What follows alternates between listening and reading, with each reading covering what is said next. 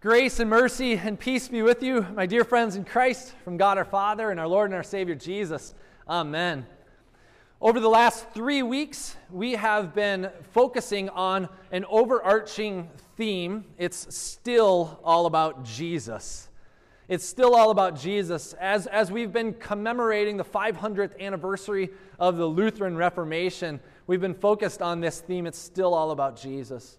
Because as we reflect back on this Reformation event 500 years ago, the Reformation is not about Martin Luther. It's not about the Catholic Church. It's not just about doctrine. The whole Reformation, the whole thing is about Jesus. And everything that we do as a church, as Christian people, it's still all about Jesus.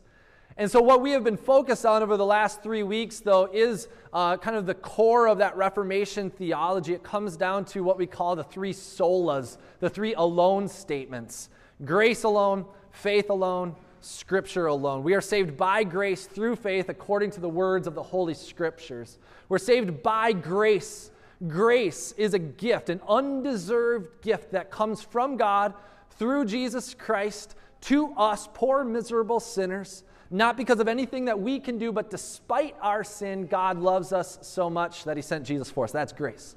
We receive that gift of grace through faith by the power of the Holy Spirit. The Holy Spirit opens our lives that we are receptive to hear the good news of Jesus and that we can trust that what Jesus accomplished on the cross is true. We receive grace through faith. And we know about this and we can learn about this and read about this only in the Holy Scriptures alone, in Scripture alone. So today we are here to focus on this final sola statement that we are here to focus on Scripture alone. But what is Scripture? What is Scripture? What is the Bible?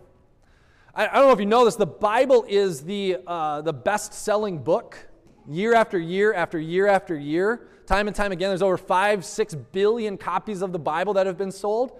It doesn't show up on any bestseller list because those who come in second place are incredibly dwarfed by the number of sales of the Holy Scriptures.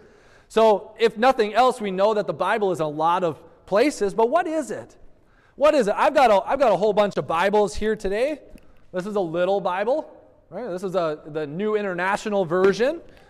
I've got a bigger version of the New International Version Bible. The back got torn off because one time in college it was sitting on top of a toaster oven and it got melted to the top of it. But I got this for confirmation class. This is a Bible. This is the English Standard Version. It's a study Bible.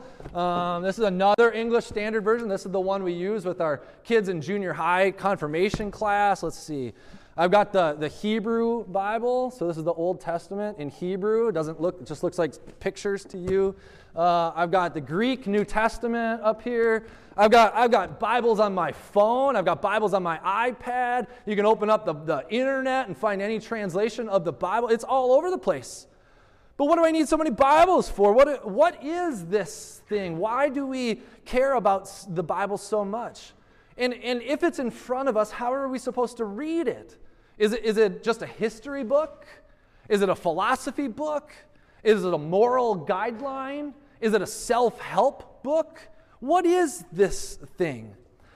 When we focus on this theme that we know the good news of Jesus Christ by Scripture alone, there are so many things that I could talk about today and that I could focus on. But there is so much that I can't hardly even scratch the surface today, so I've selected just a couple of things that I think are of primary importance for us to delve into today. First of all, I want you to hear this. This is above all things which is important for us. We believe that the Bible is the inspired and inerrant Word of God. We believe it's inspired and it's inerrant. Let me take those one at a time. We believe that the Bible is inspired by the Holy Spirit. What does this mean? We believe that the Holy Spirit guided and directed those people who wrote the words that are contained in the Bible. We believe the Holy Spirit guided them and directed them to write down what they wrote.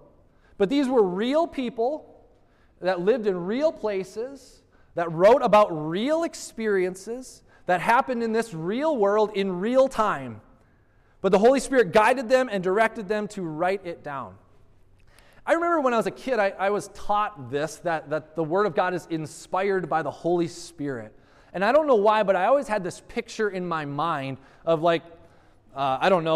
this huge light shining on somebody and compelling them out of nowhere to go and write. And so this light, takes them into this dark room and they grab a pen and some ink and they can't control their hand, and they just write and write and write and write until all the words are done. And the Bible, right?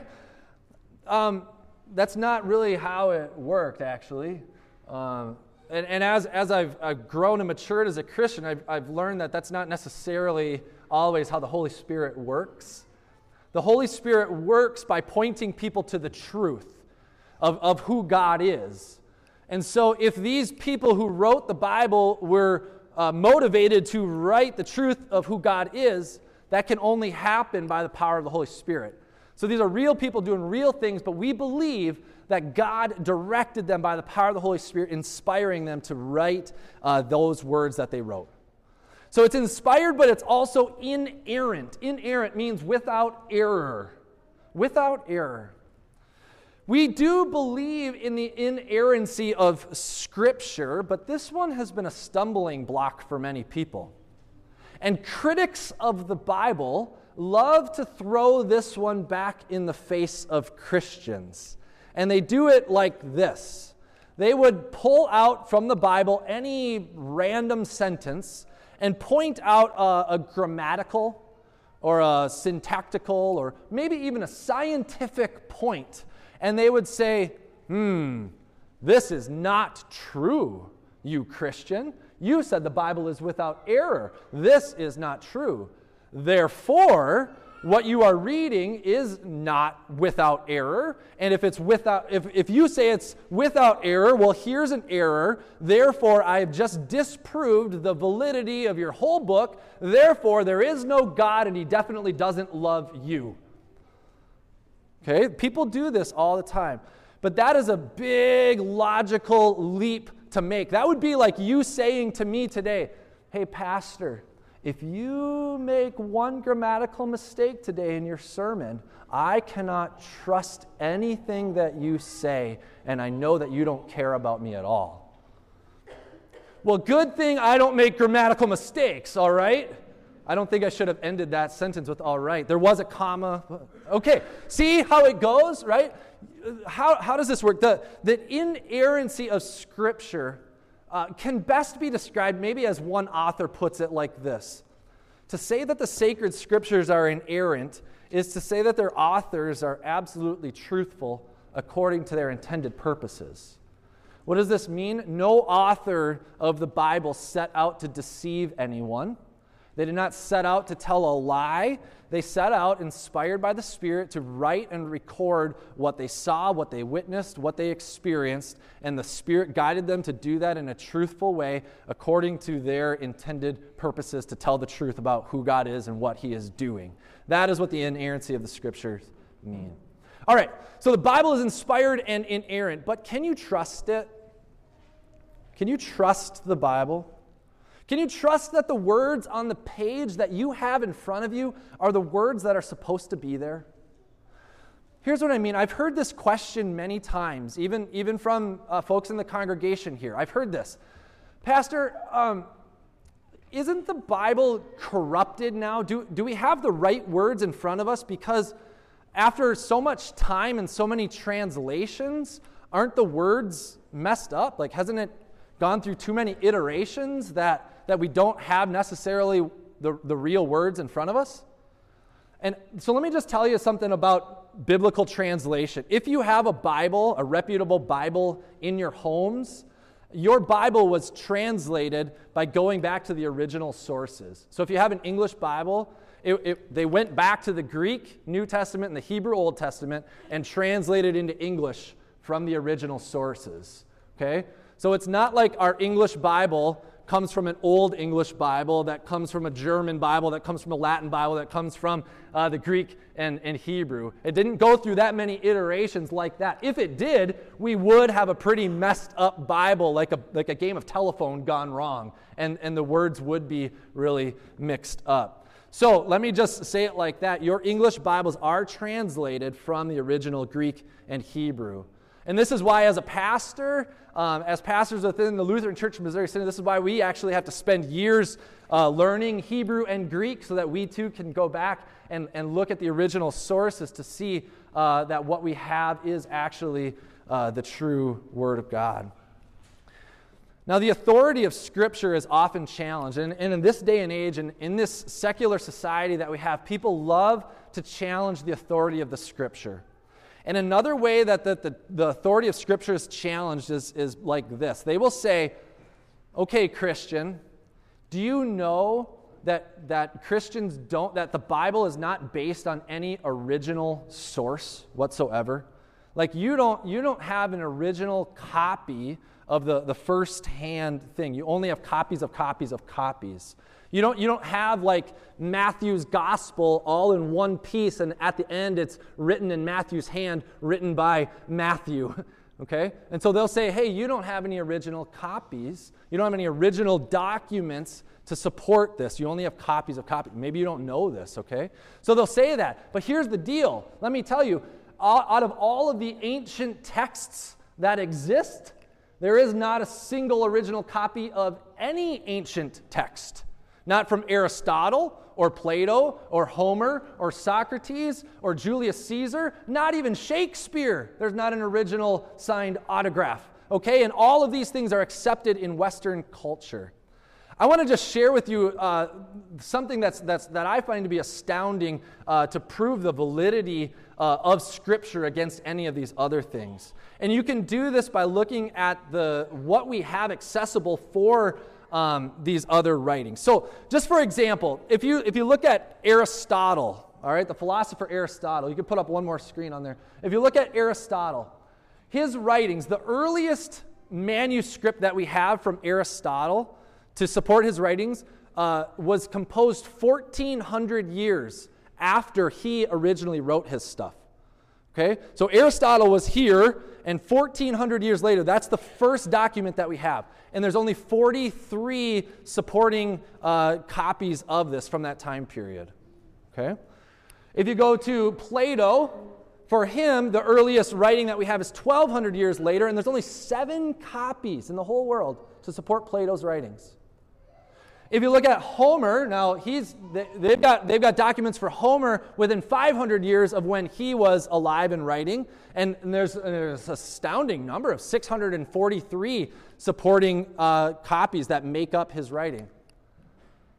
So how does the New Testament at least stack up against this? If you look at the New Testament, the earliest manuscripts that we have date from 15 to 80 years from the original writing.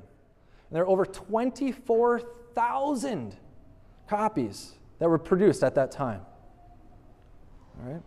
Now, there's a lot that can be said about this, and maybe it doesn't necessarily make sense. All I'm telling you is, with the Scriptures early on, our documents go back way earlier than any of these, and there are so many.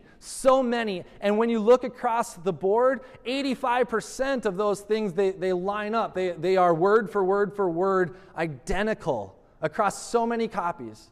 It is astounding. So purely by these numbers, the Bible is more authoritative and reliable than any other ancient text. All right, maybe you find that interesting, maybe not. There's a lot of stuff that could be said here about what the Holy Scripture is and that we can trust it. But why can we trust it? Why can we trust it? Well, I can tell you this. In all of my studies, but in my personal experience and with people, I can tell you that there is something special about the Word of God as it's contained in the Holy Scriptures. It's more than just a history book. It's more than a philosophy book. It's more than a self-help book that gives you the purpose and meaning of life. It is the very Word of God, which is alive and active by the power of the Spirit to transform lives when it is read and when it is proclaimed. Now, Martin Luther, he believed that when the Bible got into the hands of regular people, that their eyes would be opened, their hearts would be opened to the saving grace of God in Jesus Christ, just like it was for him. And that's why Luther was the very first to translate the Bible into the language of the people. And so the German people were the very first ones to have the Bible translated into their language. Otherwise, they would have only heard the scriptures in Latin if they went to the Latin Mass and heard the priests speak in Latin. So this was the first time, and with the advent of the printing press, they were able to distribute the Bible to people. And so Luther believed that by the power of the Spirit, when people open up the words of the gospel to read and think and pray and apply the Bible, that they would experience this life-saving and eternal promise of God in Jesus Christ our Lord. And this is the point of the whole Bible, my friends. This is the point of the whole thing. The whole Bible is about the saving grace of God in Jesus Christ. This is the point of the whole Bible. If you were with us last year, from September 2016 to May of 2017, we worked our way through the story, the whole story, from beginning to end. We went in chronological order, and what was the point of that? That we would read and experience the unending story from God's creation to his new creation, centered in the cross of Jesus Christ. The Bible is the story of how God creates, how he sustains, how he saves, and how he will restore this creation that he has made for us. And how does he do it? He does it all through his Son, our Savior, Jesus Christ, the Word of God made flesh. When we read the Holy Scriptures, we can read Jesus on any page of the Bible. When we read the Scriptures, it's like putting on, maybe we'd call it Jesus lenses. Maybe you'd call it Jesus lenses. When we read the Holy Scriptures, it's like putting on Jesus lenses, all right? Because you know the truth of the gospel, that Jesus came as a person to die on the cross and rise again so that you and I, sinners, could have new life. We read the Bible on any given page. Even in the Old Testament, you read the sacrificial system, you see Jesus at work. You see God's promise to send a Savior. You see Jesus in the flesh. In the Gospels, you see Jesus all throughout the New Testament. We read the Gospel with Jesus lenses. But these Jesus lenses don't just affect the way we read the Bible, but they also affect the way that we go into this world. Imagine that you have on Jesus lenses. Imagine you have Jesus lenses on when you go into the world. When you face difficulties in this life or you experience challenging people in your life, you, Christian, go with Jesus lenses. You go and you see those difficulties as they are, but you see them with the reign of Jesus Christ. You see that Jesus conquers all, and you see his love and his grace. You, Christian, have Jesus lenses to see Jesus in the words of the Scripture, but also in this world. Jesus is on every page of the Scriptures, and you can see him through these Jesus lenses. That's why John said in John chapter 1 today, "In the beginning was the Word, and the Word was with God, and the Word was God." Jesus was there in the beginning. I know that doesn't necessarily make sense. You got to think about this, but Jesus is the Word made flesh. The Word of God was there in the beginning. Jesus has been from all of eternity, the Word of God. And Jesus is throughout the Bible. He is in the beginning. He is in the middle. He is in the end. The Bible contains the whole story of Jesus Christ. As we approach this Christmas season, and what's Christmas about? It's all about the Word of God made flesh, full of grace and truth. And so as we approach this Christmas season, maybe this last image will be helpful to you as well. From Martin Luther, Luther said this: "The Bible is the manger in which Christ lies." The Bible is the manger in which Christ lies. What did Luther mean by that? He means that the Bible contains Jesus. It's his story. Right? It's his story for us, lost, broken, condemned people in a lost, broken, condemned world. And without Jesus, we would have no hope. My dear friends in Christ, dear Christians, I pray that you open up God's Word. I pray that you read and mark and inwardly digest that Word of God for the strengthening of your faith. You may not understand it all. You may not understand or know all the details, but I pray that you'll keep reading. Keep reading and ask the Holy Spirit to come into your life, to open your eyes and your heart to the true meaning. And most of all, my friends, I pray that you see Jesus. I pray that you see Jesus. He's for you. His love is for you. His grace is for you. He has given you faith to trust in Him. His Holy Spirit is with you. And He's given you this gift of the Holy Scriptures that the Word of God may be in your homes, in your daily life. He wants to be with you, that you can have a relationship with Him and know of His good works. My friends, you don't need to look anywhere else than the Scriptures alone to hear of this life-saving, eternal promise in Jesus Christ our Lord. And here we are in Jesus Christ, in the Scriptures. In His name, amen, amen, amen.